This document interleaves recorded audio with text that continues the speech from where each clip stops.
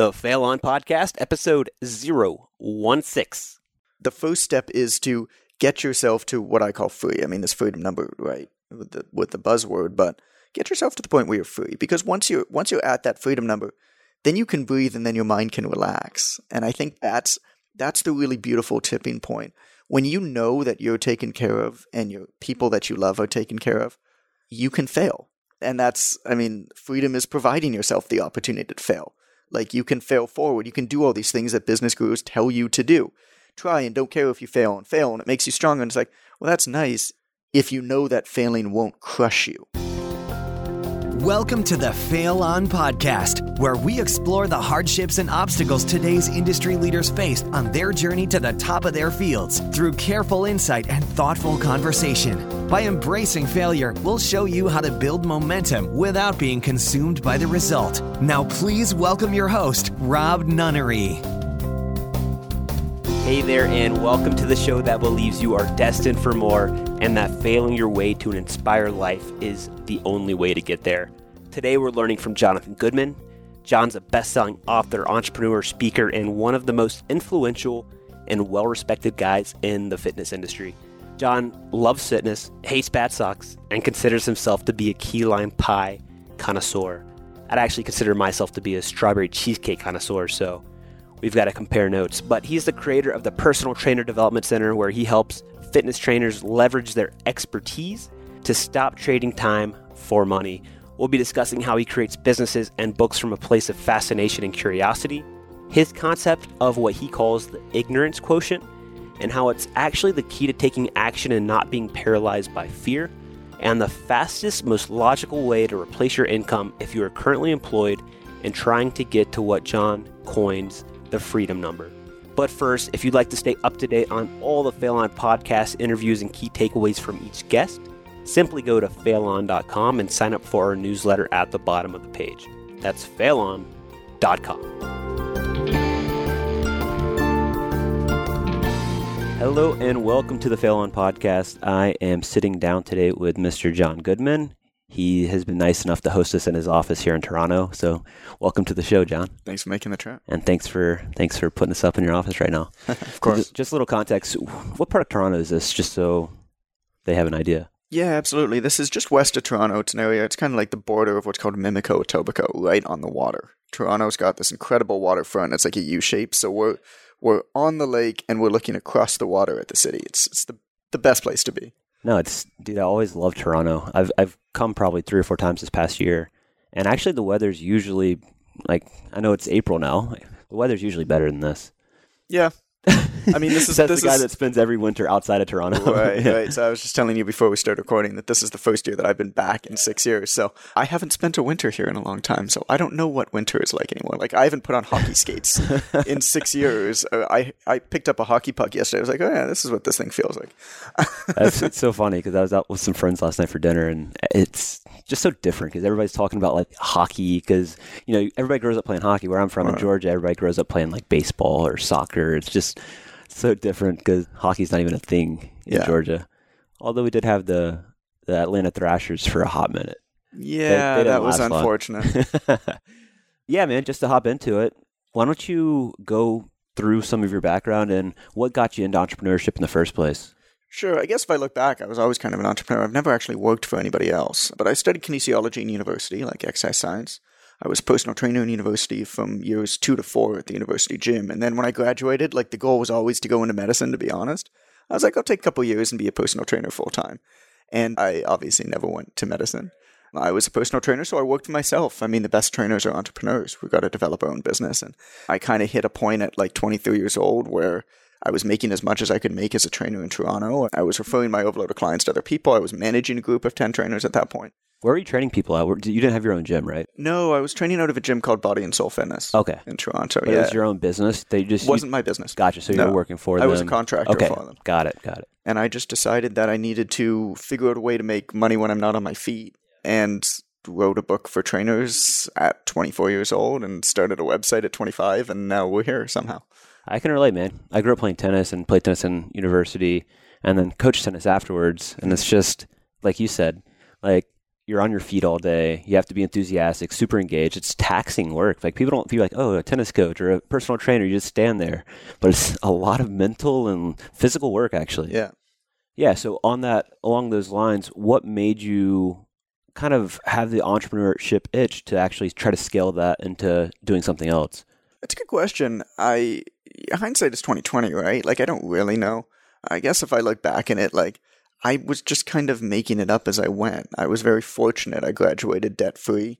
I was able to have a lot of success early on and put a lot of money in the bank early on so I could fail and not really have a lot of risk. So I never really knew what an entrepreneur was. Like, this is before, like, being an entrepreneur was sexy, right? I never knew what it was. I'm from a family where every adult I ever knew was a doctor, lawyer, accountant, businessman, teacher, whatever. And so I don't know.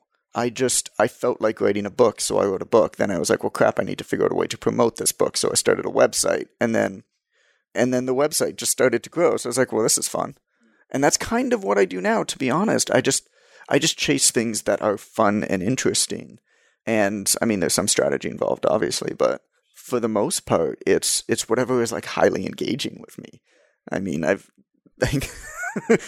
there's not that much more to it. I wish that there was like a master plan that I could like, oh, you see, I had all of these balls in my court and I organized them strategically. No, like I just kind of I've just produced stuff and piled stuff because it was fun. It's an important lesson, right? Because I think a lot of people get paralyzed by thinking they have to have that master plan when in reality, you just put one foot in front of the other and actually do something, right? Take the first step.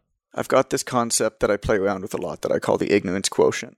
And I don't know where it is exactly. I haven't been able to quantify it yet. But I feel like one of the plagues today in society is that we know too much, that we have access to too much information, and it paralyzes us, always thinking that we need to know more before we do something. And I'm of the belief that like there was probably a point where you need to know enough about something, and then just so you don't really screw up, right? And then anything beyond that is actually a disservice. How do you find that level of where you know you have enough information, but not too much where you're stuck? I think you find that level, and again, I haven't been able to quantify this. I'd actually love to quantify it somehow. Cool. Yeah. I believe that level is somewhere between knowing what action to take next, like being able to basically map out a trajectory, but also being able to really stave off any fear. And fear is simply an irrational response to the unknown. And so if you can make the unknown known, or you can identify the worst case scenario, then there's no fear. And so I think it's kind of a combination of those two, but I haven't quite figured that out yet.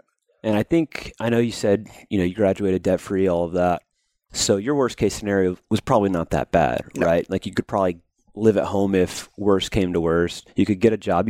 With personal training, so I've talked to a few different guys, it's a skill set where you can trade time for money and make probably pretty good money, right? So maybe it's not scalable, but you can pay your bills.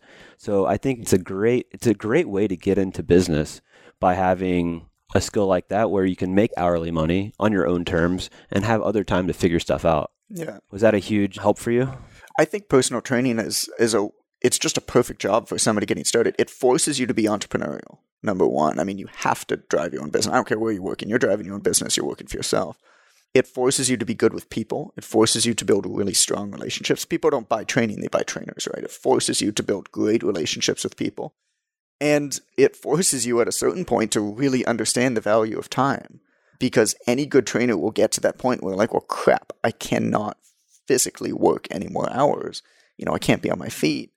What the heck do I do? And at that point, time management is basically all of it. So armed with those skills, I mean, you can do anything else. I mean, those are kind of the intangible skills, right? So I know you said you had maybe like 10 other trainers working for you at one point, right? I was managing them. They weren't working for me, like it wasn't my gym, but I was the senior trainer at that club, yeah. Got it. Why do you think it's better, or do you think it's better for people that are, you only have so many hours in the day to train, one-on-one or a group or whatever. Mm-hmm. Do you think it's better to scale kind of online, like the route you went, or actually start a gym, hire trainers? What are the pros and cons there? And did you consider doing that? I never wanted to open up a gym. I just knew it wasn't right for me. I don't know why. It just never was anything that appealed to me. I took the job as a senior trainer as the manager at like 23 years old. I was the youngest trainer by 7 years when I took that job at the club. And it was largely an ego play. You know, it's like Peter Principle, right? Everybody is promoted to a level where they're not good at their job anymore. So why did I do that? I mean, and what's the best way to go? I think it's different for everybody. I think it's just super important to know yourself, especially more and more today. I mean, for me, yeah, the right decision. I like producing stuff.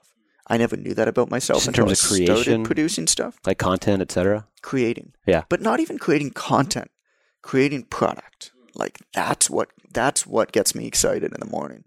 And so, you know, writing books, and not just writing books, but like writing beautiful books and interesting books and different books. Like, you know, I hired a cartoonist for one. I wrote a textbook, and within the textbook, we did all these things that you would never see in a textbook before. We meshed it together with Digital Portal and all this different physical fulfillment. Stuff you could never do, you know, even 10 years ago. Because now you can self-publish this stuff and find your own distributors and printers and stuff like that. That's what I love. And so I think when I found that, when I started writing the first book, I was like, yeah, this is it.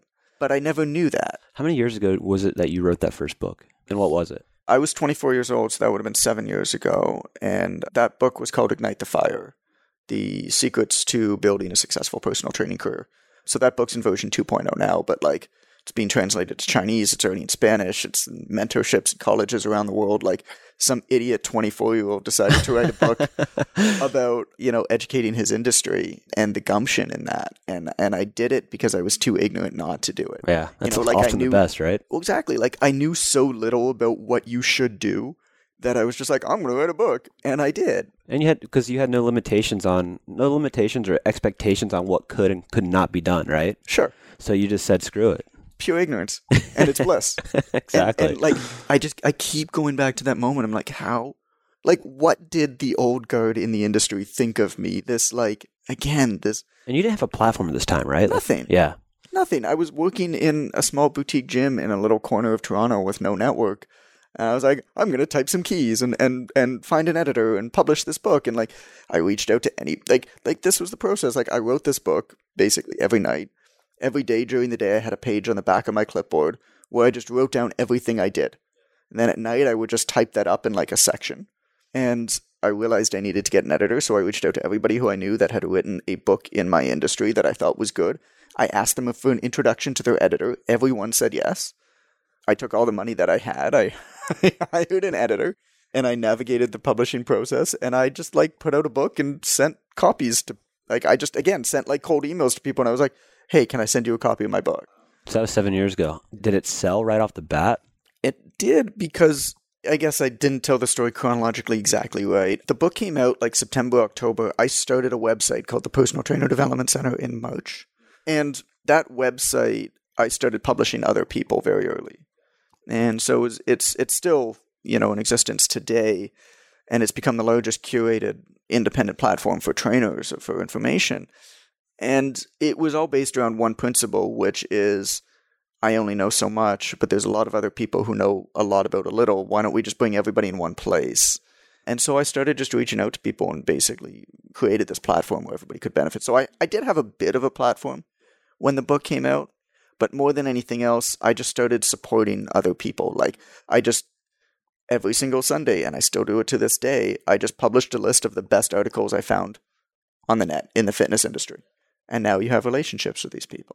Enough to send them a copy of your book, and if it's good, you know. The goal of any first book is to get it in the hands of a critical mass of people. And then kind of once that happened. So once you developed relationships with these other people, they were promoting the book to their list or what? Well, how did that look? It wasn't that organized. I mean, I sent them a copy of the book, and one thing that I did is, even at that point, a couple other people had sent me copies of their books, and they had been published by publishers, and I hated getting them. Because I hated the lack of tact and personality that they put in it. You get a book, and for anybody who's in this situation where you get sent a lot of books, you get a book from somebody that's sent from a publisher, you get this jerky form letter that is not personalized to you at all. It's like, hello, comma, right? Right. And it's like, here's your copy of the book. Please read it and share it on social media in these 3 ways. Here is a message to promote the book. And then it's just a copy of the book like that. It's like, for anybody busy, it's like, look, I like you, but I don't have time to read your 300-page book, necessarily. And you put zero effort and care into wanting to get me to. Sure. So one of the things that I did is I took the book, and I've done this with all of my books, is I wrote a personal letter to everybody who was getting a package. In the book itself, I found a page or a section that person would be specifically interested in. I might highlight or even annotate the book in that section, like calling them out to a certain part of that section. I put a sticky note in the page of the book with their name with a line down. And in the letter, I just made note of that. And I just said, hey, so-and-so, Jeff, I think you'll love this one section of the book. Open it to page 174. And just made it super easy for them to at least crack open the spine. For anybody who understands software applications, like that's activation. Yeah, exactly. I mean, you get them to take one action. Once they've cracked open the spine, you make it as easy as possible for them to take that action. Take out all the friction. Then if that's good, then they might read the other book. Even if they don't, they're at least, they've at least experienced it enough to say, hey, this thing is pretty good, right? And they're willing to put their name to it a little bit. But I didn't beg anybody. Did somebody tell you to do that, or is that just something you thought of as you were going through the process? Like, this is a great way to get people that was just if I wanted people to crack open. I didn't know the term activation at that point. Okay. So it wasn't strategic necessarily. No. You had this, like earlier, you didn't have this grand plan. It was just the right thing to do. No. Got it. Nothing is strategic with me. I mean, things might seem that way. For anybody who follows my stuff, they might seem it. For me, it's just, I've always, and I think as a trainer, it was this way too. I've always been very, very good at kind of putting myself in the other person's shoes and saying, what is it how are they going to experience this thing? What are they going to be doing at that time? And how can I get them to want to do what I want them to do? With fitness, it was that way. As a personal trainer, how can you get somebody to want to do an exercise that you want them to do? With social media, so I've written a book on social media, it's the same thing. How can you get somebody to want to share a message that you want them to share? You don't ask them to do it. You know what their priorities are. And I think it's just always kind of been that way. And then just being a good person. I mean, right. How somebody sends you a book, do you want a form letter that's kind of jerky and just tells you to share it even though you don't really know the person? No, you want a note reminiscing about a story of that one time when you spent a night with that person, going for a meat fest or whatever. Yep. No, I totally agree. And I think it's along the same lines. I think there's a similar, I guess, idea when people are reaching out to get help from other people, whether it's mentorship or people you just want to connect with. Yeah. Especially guys with big social media influence, people reach out to them all the time.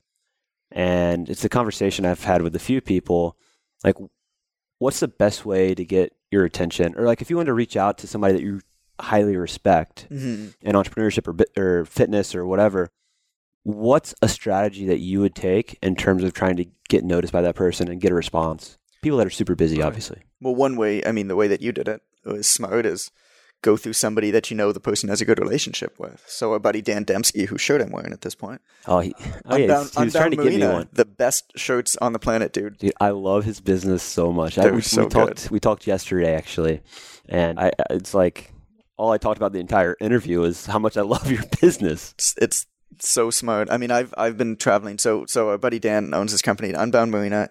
It's merino wool clothing, and he does it a lot more affordable. And for anybody who travels a lot, they know that merino wool is the best material, and it was super expensive up until now. And Dan somehow figured out a way to make it a little bit less expensive, and nice fitting clothing and stuff like that. So anyway, have you basically all I wear? Because all I wear is black V-necks. Right? How simple is that? It's perfect. I'm a uniform guy. I try to reduce as many decisions as I possibly can over the course of my day and my life. And one of them is clothing. And so, what are some other outlets that you do? In terms of just optimizing making your life more efficient? Sure. It's getting an office like the one that I did here, just to separate home and not home. I just don't deal with stuff that doesn't matter. I wish I could make it. I have such an absurd filter on what matters and what doesn't matter.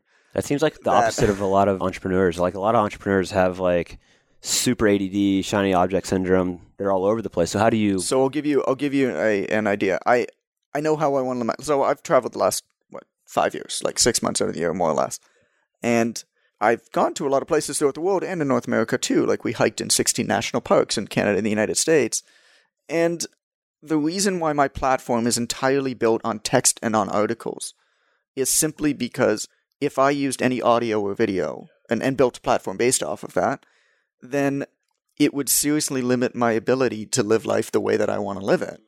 Because I wouldn't be able to go to remote places the way that I do and know that I would be able to work with audio and video. And so I guess those kinds of decisions, like what do I really want? What's really important?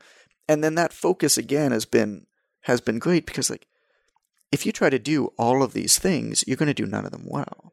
We do text and we do written stuff better than anybody else for our audience. I don't touch. Go to my YouTube channel. I think I got 4 videos, right? And they're basically like videos of podcasts that I did with other people where they gave me the video. And I've never done anything audio other than appeared on podcasts here and there when it works. All by design, not just because you don't want to, just purely because you want to live life on your terms. Because what's important to me is to be able to produce great work. And again, I know that producing product, getting really beautiful things out into the world is what really matters. Another digital thing isn't really going to change anything for anybody else, but also isn't going to like hedge myself and create this long-lasting impact that I want to create. You get a book on somebody's shelf that's beautiful, that they go back and read 4 times. Like, that is super powerful. That's not easy to do. And you need to be able to think very clearly in order to produce that kind of stuff. And being able to think clearly is harder and harder these days. It's a great point, because how do you feel like your writing has gone? Like if you're doing a podcast or doing YouTube videos, instructional stuff all the time, you wouldn't be as good of a writer as you are, right? No. Like how have you honed that craft of writing? Obviously, you just kind of winged it at first. I'm sure you had... I'm still winging it. But I'm sure you had some talent. I mean, how have you really tried to master writing? Obviously, there's not an end, but you get better and better. Sure. I think it's just finding your voice more than anything else. I mean, I begrudgingly called myself an author like 2 years ago when I had written 3 good books and 5 books total up until that point. I think it's just, I mean, yeah, I read a bunch of books on writing and practiced, but I think a lot of the kind of winging writing is where you become better, where there's no stress. If you're like, I'm going to write a book and this is my chapter for the book, like there's a lot of stress in that. Versus I'm just going to, like I probably publish 2% of what I write. Most of the stuff that I write is very much selfishly written for me. How much do you write? I mean, every day I try to write something. Like you can see, I've got a couple notebooks on my desk there. Like it's sometimes a little, it's sometimes a lot. It's whatever I feel like. And my best trick is you just start, and a lot of good writers will say this. I can't remember who it was. Maybe it was Hemingway or something. Would never end a writing session at the end of a chapter. Leave a cliffhanger, right? He would always leave a cliffhanger. Yeah. And I've taken that to heart where I'll end at the end of a chapter, but if I'm ever sitting down and I don't know what I'm going to write, I'll write the words, I don't know what I want to write, so I'm just going to write and see what happens. Sure. And then you just fly. Yeah, then just keep going, right? I mean, it's as long as you don't have a blank page. Something also that I'm very passionate about is pen and paper. Yeah. So do you do everything pen and paper, then put it on the computer? I always start pen and paper. Interesting. I always start pen and paper. It just flows better, or usually what? It never makes it to the computer, to be honest. If it's really good, then sometimes I'll take a picture and send it to my assistant who will type it up. If it's something that I think might be like a book, then I'll usually retype it on the computer simply because that's like part of the process of how I improve it. But it's just about anything. I mean, it really doesn't matter. I used to sit in the park and I would write backstories about people who would walk by. That's cool, yeah. And people, I've been out with friends and stuff like that, and they've just asked me to do it. Like somebody walked by and they're just like, what's the story in it? You just make up this ridiculous, long, winding, like old Jewish grandfather never-ending story about that person, right? But that lets you hone a really amazing skill, just the art of storytelling, right? It's just fun. Yeah. Like, it's fun. Like, why? There's so much of, you need to do this because it's strategic, because it's business. It's like, no, like, you need to have fun. And I think what we're seeing in the business world too is the businesses that are being really disruptive, that are growing super fast, are businesses where they legitimately have fun. I read a story the other day of the creator of Cirque du Soleil, and he was in his office, and their company, of course, had grown a ton. And he hired a new employee because he thought that his office was getting boring, and it was a clown. And the only job of this new employee was just to clown in the office all day. But I mean, I feel like more people do that, or more people need stuff like that. Just like joke around, be idiots, like loosen up, because that's when the magic happens. I can imagine some people are sitting there thinking to themselves, okay, like you had this personal training business right out of school, you didn't have any debt, you had less stress, and you're obviously a very easygoing guy. So people might be thinking, yeah, it's easy for you to say that, right? To have fun and like the business will come to you and it'll grow and it'll be magical and you can write and it'll be magical and everybody rainbows, butterflies. Yeah. And I'm sure there's people sitting there and, dire financial situations where it's hard for them to have fun because they're so worried and stressed about the financial situation. Right. So what would you say to them in terms of if it's somebody that maybe has a job, but they're unhappy, super unhappy, not living the life they want, but they have potential and something they want to do, what would you recommend? So I help a ton of personal trainers with this in my business. And the first step to fixing any problem is defining a problem.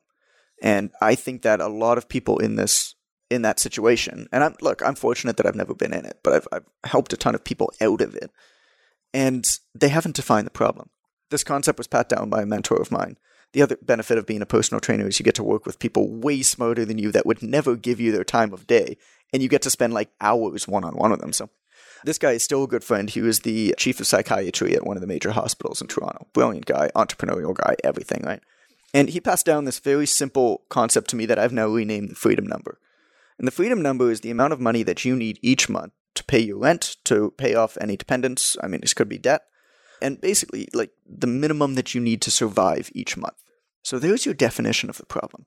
How many people listening to this right now actually know what that number is? Have actually defined that. How much money do you actually need a month to pay your rent, to pay off any debt that you might have, and to take care of anybody that you need to take care of, right, if there are any dependents? What's that number? Figure out that number. That's step number 1. Step number 2 is to figure out what you're doing each day to make, or what you need to do each month to make that amount. Just so it's clear, let's say $5,000 a month. So what's next step? Okay, so the next step is to figure out how to make that $5,000. So if you're an employee, it's a little bit more difficult. I obviously work with personal trainers who charge an hourly rate and get paid an hourly rate, so the equation becomes much easier. But right. Let's say you have a job that's paying you a bit under $5,000. Okay. So let's say you're getting $4,000 a month post-tax, and you need to bridge that gap and start off by making an extra $1,000 a month. Sure. That's your goal. What would you recommend in terms of getting started for somebody that doesn't have an idea really? Somebody who doesn't have an idea, you look at what skills you have. The first step is to do whatever you can do that's highest yield. Everybody talks about passive income and accessory income streams and stuff like that. To me, all that stuff comes later. The first step is to get yourself to what I call free. I mean, this freedom number, right, with the buzzword, but get yourself to the point where you're free. Because once you're at that freedom number, then you can breathe and then your mind can relax. And I think that's the really beautiful tipping point. When you know that you're taken care of and your people that you love are taken care of, you can fail. And freedom is providing yourself the opportunity to fail.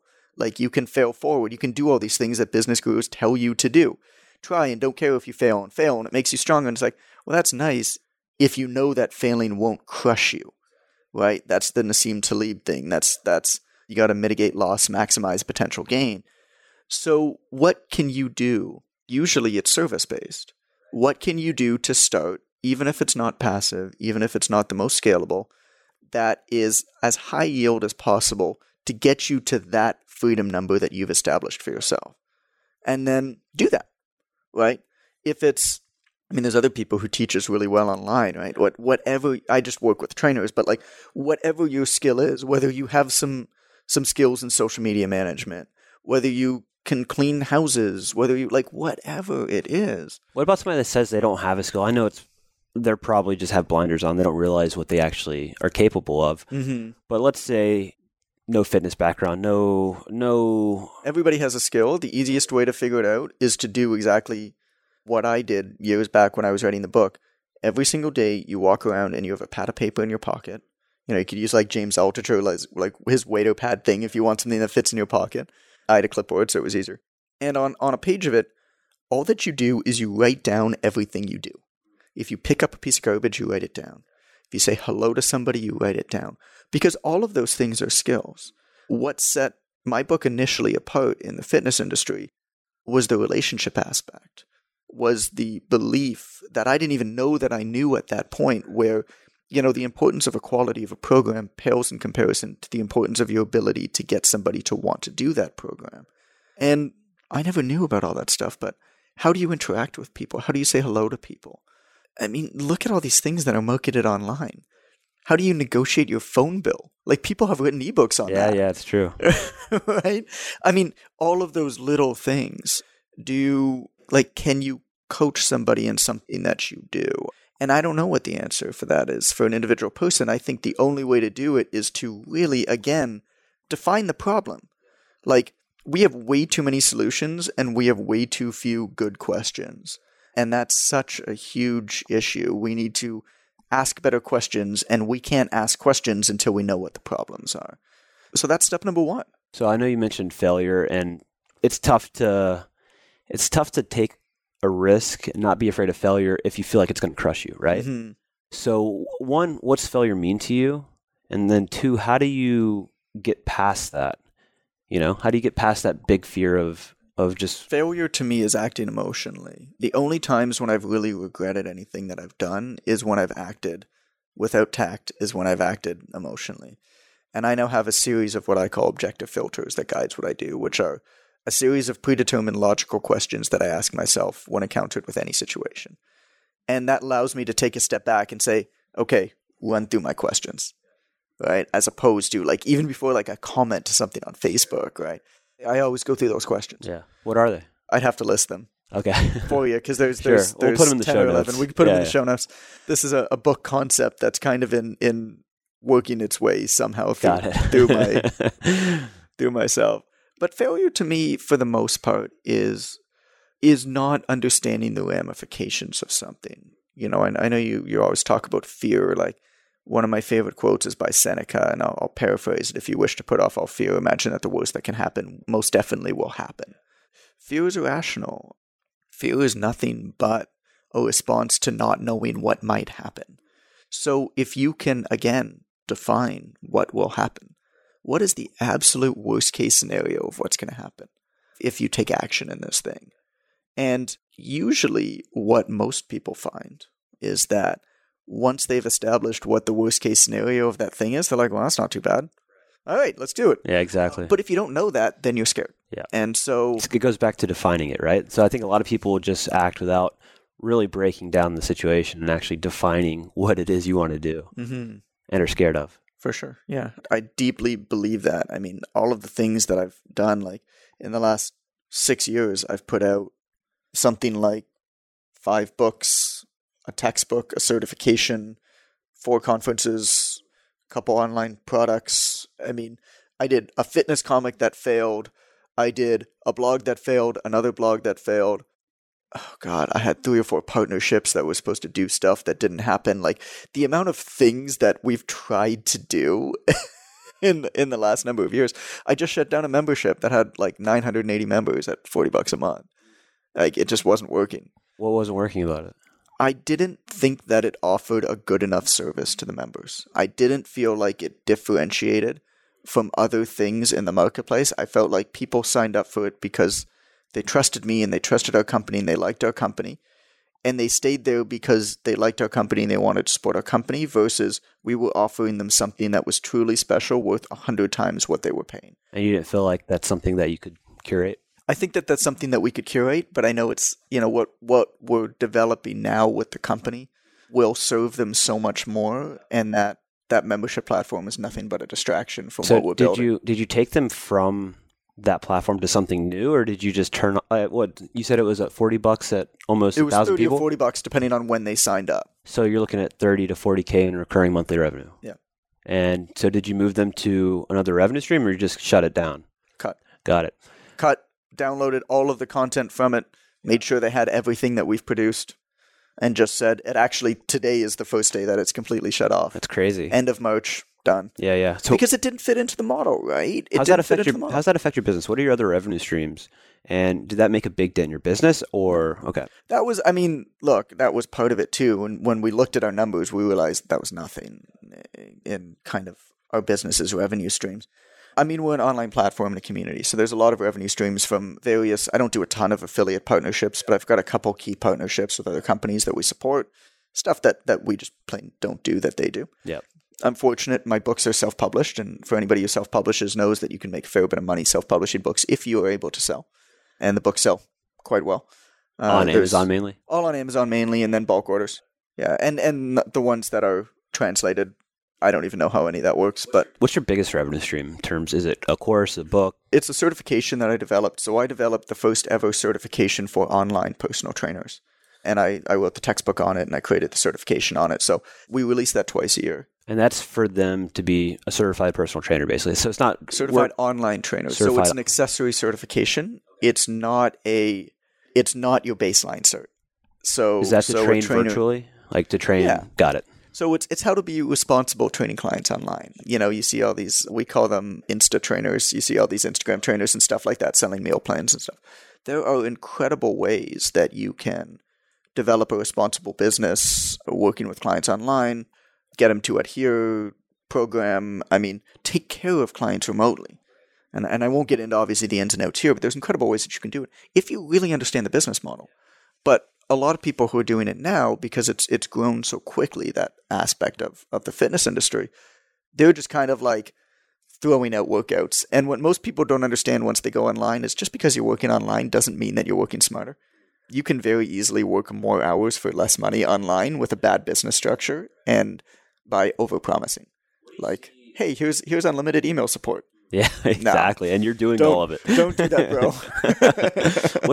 On that note, what's the biggest mistake that you see up and coming online trainers make? Like what's the one thing that you see as a commonality that they always screw up? Copying other people. Just not being themselves? Just copying other people's businesses, thinking, oh, this person who, maybe I like, or maybe I think from my vantage point by comparing my bloopers to their highlight reels, maybe, it looks like they're doing really good stuff, so they must know everything.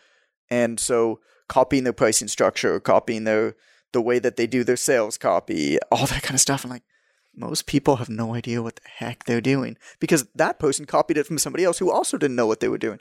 It's an industry that's fast evolving, but is still new. There are no precedents to it. I think so. That's an interesting point because a lot of the times you hear people say, okay, look at a model that works or a business that's successful, model after it, put your own twist on it. But you're saying some of these businesses were dripped from other people. So what if somebody sees your model, they see, okay, this is working for John. He's crushing it. He's making it work. You don't think it's good for somebody to kind of, obviously not completely rip off your business, but just have the kind of same structure and ideas. Quite happy for anybody to copy my business. Yeah. I know how hard it is. If you can do it, all the power to you, man. Yeah. I get what you're saying. I don't think it's a bad thing to do. I think just, again, what's most important is to really establish what is right for you. So to say, okay, they're doing this. Why are they doing that? Does that work for me? What do I want to get out of this? Even something as simple as going back to the online personal training thing, like how are they developing their packages? What services are they offering to clients? And how are they charging for those services? Have they said, the service is going to take me this many minutes per month to deliver in this many minutes and this many minutes? We've got very in-depth calculator of how to calculate this, but I want to offer these things. I know that I need to make this much money. I know that I have this many hours per month, meaning that I need to charge this amount of money per hour. So based off of what I want to provide in each package, how many hours is it going to take me to deliver? Does it fit into what I determine to be my hourly rate? And if it skews either low or high, then you adapt that. That's what's important. It's kind of the ideal. The beautiful thing about working online is you can build the perfect model for you in your life. It's like you don't want to do audio, video, so you just write. And there are people who thrive with audio. There are people who thrive with video. There's people who thrive with Instagram. People who use social networks that I don't even know exist. Right? Like, there are so many ways to do this these days that I think what's just important is you figure out what works for you, what really gets you jacked up, and you put your effort into it. You recommend trying a bunch of different things at first, or do you recommend focusing on one thing? I think you try a bunch of things, but very, very quickly and kind of go throughout them, and you just see what kind of seems to make sense to you. the way that you voice your opinions on different platforms changes, and that's kind of natural.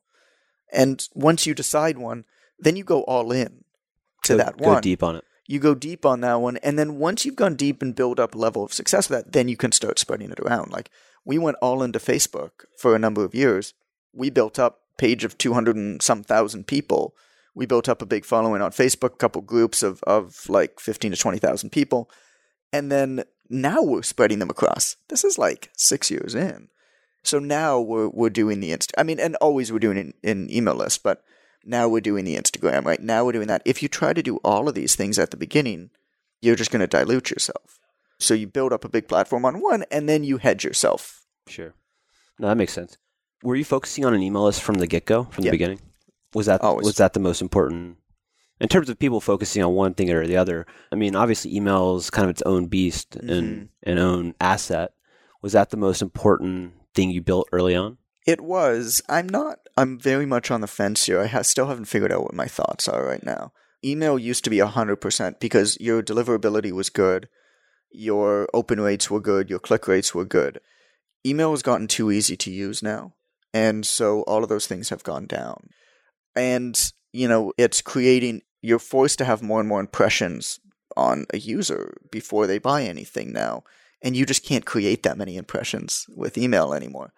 So, to be honest, I'm just in a period in a process now where I'm just hedging. I still think email is probably number one. I mean, most of our sales still come through email, and I think most people will tell you that. But, we try to have people on email, on Facebook, on Instagram, and even then, I get stuff on people's shelves. I don't know what's going to happen with the internet. Email used to be safe. It's like, oh, you own you own the contact. It's like, well, you don't own the email service provider. Right? You don't own Gmail, and Gmail could be like, oh, by the way, like Hotmail, for example, just decided one day they don't like us. That's it. We can't deliver to Hotmail addresses. And so if that was my only source of business, I would be screwed. Yeah. It's just a lack of control. Exactly. So the only thing that I can control are relationships, and the only thing that I can control is getting physical materials that are beautiful, well thought out, that people want to revisit and gift, and get them on people's shelves. I gave away over 1,000 books this week, or these 2 weeks. And, I sold more than 1,000 books. But the strategy of that is, I just like sharing this stuff again because it's fun. But also, how do we hedge ourselves? How do we make sure that we're in the best possible position to win moving forward, no matter what happens? We have no idea what's going to happen. With the economy and with social media and with email, we have no clue. And the only thing that I can virtually guarantee is a physical material in somebody's house is probably going to be there for a long time. And they're going to see it when they walk by their shelf, even if they don't know, but that's an impression where they're thinking of you. And so you look at advertisers, you're an advertiser, right? You basically base your success on cost per impression. And so what's my cost of impression of sending a book to somebody? Well, if I'm going to get 100 impressions over the next 3 years because they keep walking back and forth by your bookshelf, and it costs me $25 to send them a book, you'd buy that Facebook ad. Of course, yeah. So that's kind of the way that I'm thinking now. Are you selling more, I was just jogged my thoughts. Are you selling more for Amazon, are you selling more on Kindle or more on physical books? Because you talk a lot about physical books and giving a tangible thing somebody can hold, feel, see, read. What do you sell most of? Physical books, number one. Really? Kindle and Audible are number two. That's surprising to me. Yeah. Is that the trend for most people? I'll tell you why I think it is. I have no idea what the trend is. Sure. We spoke about this before. I have no clue what anybody else does. It's completely irrelevant to me what other people do. I pay no attention to it. And I don't even know, there are people in my industry doing incredible work. I have no clue what they do. I'm happy to meet them and talk to them about it, but you don't spend your time on it. It doesn't matter. All that matters to me is that I do the best work that I can possibly do day in and day out. And if I do that, then it'll take care of itself. It'll take care of itself. And if it doesn't, then I've done my best, right? I think what I do is very different with writing books. Fiction books are very different than nonfiction books. Nonfiction books, people generally like to show off that they bought the book. I get a lot of gym owners buying books and stuff like that and giving it to their staff. I get a lot of parents buying the books over the holidays because my book ranks well for a lot of topics. Over the holidays, sales go way up of parents buying their aspiring personal trainer books. I think because of that, physical is much greater. than like a Kindle or Audible. And with us, Audible, like fitness professionals love audio because they do a lot of cardio and stuff like that. So they like audiobooks a lot. And so I did 2 of them in audio. I had a voice actor do it because I was in the middle of nowhere. See, there's the audio issue, right? Well, exactly. So Personal Trainer Pocketbook and Ignite the Fire, I put them out at the same time. The second version of Ignite the Fire, I put them out at the same time. And I kid you not, this is the craziest story. I marketed the book from an off-the-grid eco home in Uruguay, in a tiny like area in Uruguay. And the first time I held the book, I was a month and a half after it had gone up for sale. And I was in a hostel in Brazil. My brother bought a copy of the book for me from Vancouver, and we were just about to leave for a 5-day trek in a Brazilian park called Chapada Diamantina. And that was the first time I held my book that I had created. That's crazy. Right? This was like a 2-year journey. It had sold thousands of copies before I had actually seen it. The proofing of the book was me ordering copies to my parents in Arizona, who would like speak with me on Skype and show me it and show me like the left-right juxtaposition and like the design and all that kind of stuff. You can do this stuff now. Why the heck would you not? Right? Like, it's nuts. I mean, even sending out the sample copies, like I was in Uruguay, I was in Montevideo. I had to go to Juan Pedro, who we rented a house named Jericho from, which was a different house we lived in. And I had to go to him and I had to ask him to translate and find me a print shop so I could buy paper and sticky notes and pens, because nobody speaks English in Uruguay. And like the common stuff we could do, but like to find a print shop and communicate to them that you need stationery is not easy, right? So I got all that. I wrote 120 letters. We packed all the letters. I put it together in a brick, and I mailed that brick through the Correo, which is like the post office, and I'm sure I butchered the pronunciation, but like post office in Uruguay. And I mailed that brick to my assistant in Savannah, Georgia, who then had all of the books and put together the packages like I was telling you about with the sticky notes and stuff. So I wrote all the sticky notes, so it was my handwriting. I typed the letters, but I signed all the letters myself because that was really important to me. And then I mailed them as a brick to her. They took a month to get to her. Our books came out, our sample books went out late because I guess this should have been no surprise, but like the Uruguayan postal service is maybe not up to snuff with like right. Yeah, of course. North America. And I had no idea what was happening. And then she sent them out. And by that point we were in like this off the grid eco home where their water is filtered by their garden. And when it was cloudy for a day, nobody could use electricity. Like, off the grid. Why would you not do those things? Yeah, it's if amazing. You can? I mean, it's nuts. Yeah. Right? No, it's crazy how you can do this stuff from anywhere. Yeah. It's amazing. An adventure. If you're okay focusing on that and not thinking that you need to be everywhere and anywhere. I mean, even like the podcast tour for the book, I had to do all my calls basically from 4 to 7 a.m. because the internet was so crap. This was this house named Jericho in an area called Punta Rubia up the coast in Uruguay. This was a different house where I did most of the like podcasts and whatever. I recorded them all in advance. The internet by the time 8 a.m. hit was so bad that I couldn't do anything. Yeah. And so I like would wake up and pop half a caffeine pill and do just these podcast appearances and blast them all. Like, it's ridiculous. Well, that's but awesome. Like the marketing wasn't as good as it maybe would have been otherwise. But man, was it an adventure. But you were living off the grid. It's awesome. Right. So I know you've mentioned, a mentor. You mentioned your parents. You're married. If you had to pinpoint one person, who would you say has had the most profound impact on your life? I mean, now it's my wife by far. She's the best supporter. I learn things by talking through them in circles over and over and over again. She's your sounding board? There is nobody else who has patience to listen to it. I mean, we'll go for like a 2-hour walk and I'll say the same thing over and over again 30 times and she won't walk away from me. Is it give and take, or is she just there to kind of just listen? I mean, she asks great questions. It's give and take. She compliments me in a lot of ways, which I think any good relationship will have. I'm very much somebody who shoots first and asks questions later, who just thinks up all these crazy things and just decides to do them without thinking. She's a strategist. She's an organizer. She's really good at kind of putting pieces together, and we just complement each other really, really well there. So she's like, oh yeah, and then this works together this way. I'm like, Yes, it does. Yes, it does. That's great. So by far her, I mean, there's, growing up, my father and I were very close. And my father still is very, very close. I mean, we go, he'll ride his bike and we'll go in the summer when he's back. We'll go for coffee a couple mornings a week and just kind of sit by the water and chat. And he's helped me with a lot of the stuff that I hate, which is financial stuff. Sure. I'm right there with you. Yeah. So I pretty much don't have a mind for that. I'm I don't know. I just money comes in and I do stuff with it. He's well, you're spending a few $100,000 a month. You need to figure this stuff out. I was I don't know. I just whatever. Money goes out. Money goes out, money comes in. Yeah, isn't that how the world works? 48 laws of power. Money flows. Keep it flowing. Yeah, no. So he helps me with a lot of stuff like that. But no, my wife Allison. I mean, she's just super, super special and my biggest supporter and my biggest fan and my best friend and all those good things. So obviously, you shut down the membership site. I'm sure you have more book ideas in the pipeline. What are you most excited about right now in terms of the future and the horizon? You say book ideas. I'm not writing a book for a while. My issue is that's what every author says, and they write a book the next month. My problem is right now, I know what it takes to write a book and to publish a book and to market a book that I'm so petrified to do it again. It's one of those things where it needs to get so painful.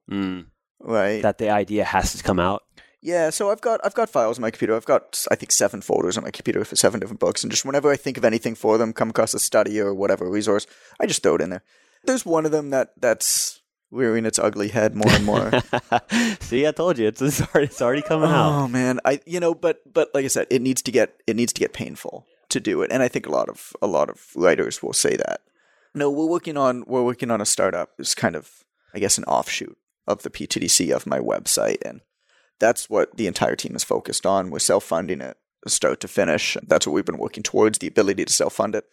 And it's super exciting. It's something that I think can really impact the fitness industry in a really good way. I think that the fitness industry is a beautiful place. I think it also has a lot of problems. And I think a lot of the problems are solved by, again, how do you solve or how do you fix something? You need to really firmly identify the problem. And I think we've done that. We've figured out that basically all of the stupid stuff that happens in the fitness industry, people selling crummy supplements and jerky teas and multi-level marketing and crappy gyms that don't take care of people, basically all of those things happen because trainers, fitness professionals need to figure out a way to make a bit more money in a bit less time with a bit better schedule. That's the problem.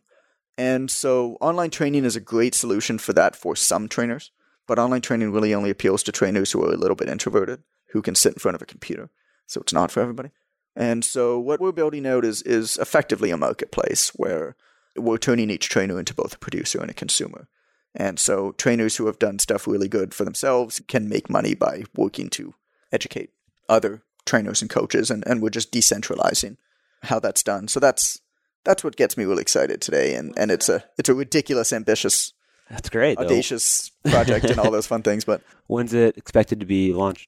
If we hit our goals, I mean, you can see the whiteboard here is some of the planning stuff beside us, which of course nobody else can see. So that's annoying when people say that in the podcast. There's a whiteboard beside us, everybody. It has a bunch of really amazing, brilliant things on it that you won't ever be able to see. Master strategy plan. Exactly. And it's everything you would ever need to know to make millions and millions of dollars. Yeah, it's too bad he's not filming this. Oh, that's a shame. We're hoping to have the beta site live in October. And then early in the new year, probably February, March is when we'll go live. Because once the beta site goes live, we've got to do a whole bunch of content acquisition and stuff. And, throw Chaos Monkeys through it, try to break it. And hopefully kind of February, March. Because it's user-generated, it has the ability to scale very, very quickly. There's a whole bunch of problems of scale. And, you can't grow too fast. Or if you do grow too fast with stuff like that, it can be a much bigger problem than not growing. So we're just making sure all that stuff's in order first. Awesome. Can't wait to see the progress and check in with you when it's getting closer to launch. Yeah, we'll see. We got a ways off, but yeah, it's going good so far. I'm going to respect your time, man, but thanks so much for hosting me today and really enjoyed the conversation. Cool. Thanks, Rob. All right. See ya. All right. So you can find John at jonathangoodman.ca. He's at John_PTDC on Twitter. That's at John_PTDC. And of course, all the links and resources John and I discussed, including more information on his books and businesses, can be found at the page created especially for this episode. You'll be able to find that at failon.com/016. And keep an eye out for our next episode to follow this one. We'll be sitting down with Chris and Eric Martinez, twin brothers behind the business Dynamic Duo Training. These guys have built an incredible brand and business in the fitness industry, but have very valuable advice regardless of what industry you're in or what industry you want to get started in. So you don't want to miss it. And as I continue to build out this project with the simple goal of getting people to once and for all decide that they're going to fail their way to creating an inspired life, if you could just simply do one thing to support the cause, I'd be ever so grateful. When you click the subscribe button and leave a rating and quick review, this simply allows the podcast to be visible to more people. To rate and review the podcast, really easy. Just visit failon.com/iTunes or failon.com/Stitcher. That's all for this episode of the Fail On Podcast. For more resources, show notes, and action items to help you find success in your failures, sign up for our mailing list at failon.com. For more actionable inspiration, we'll catch you next time right here on the Fail On Podcast.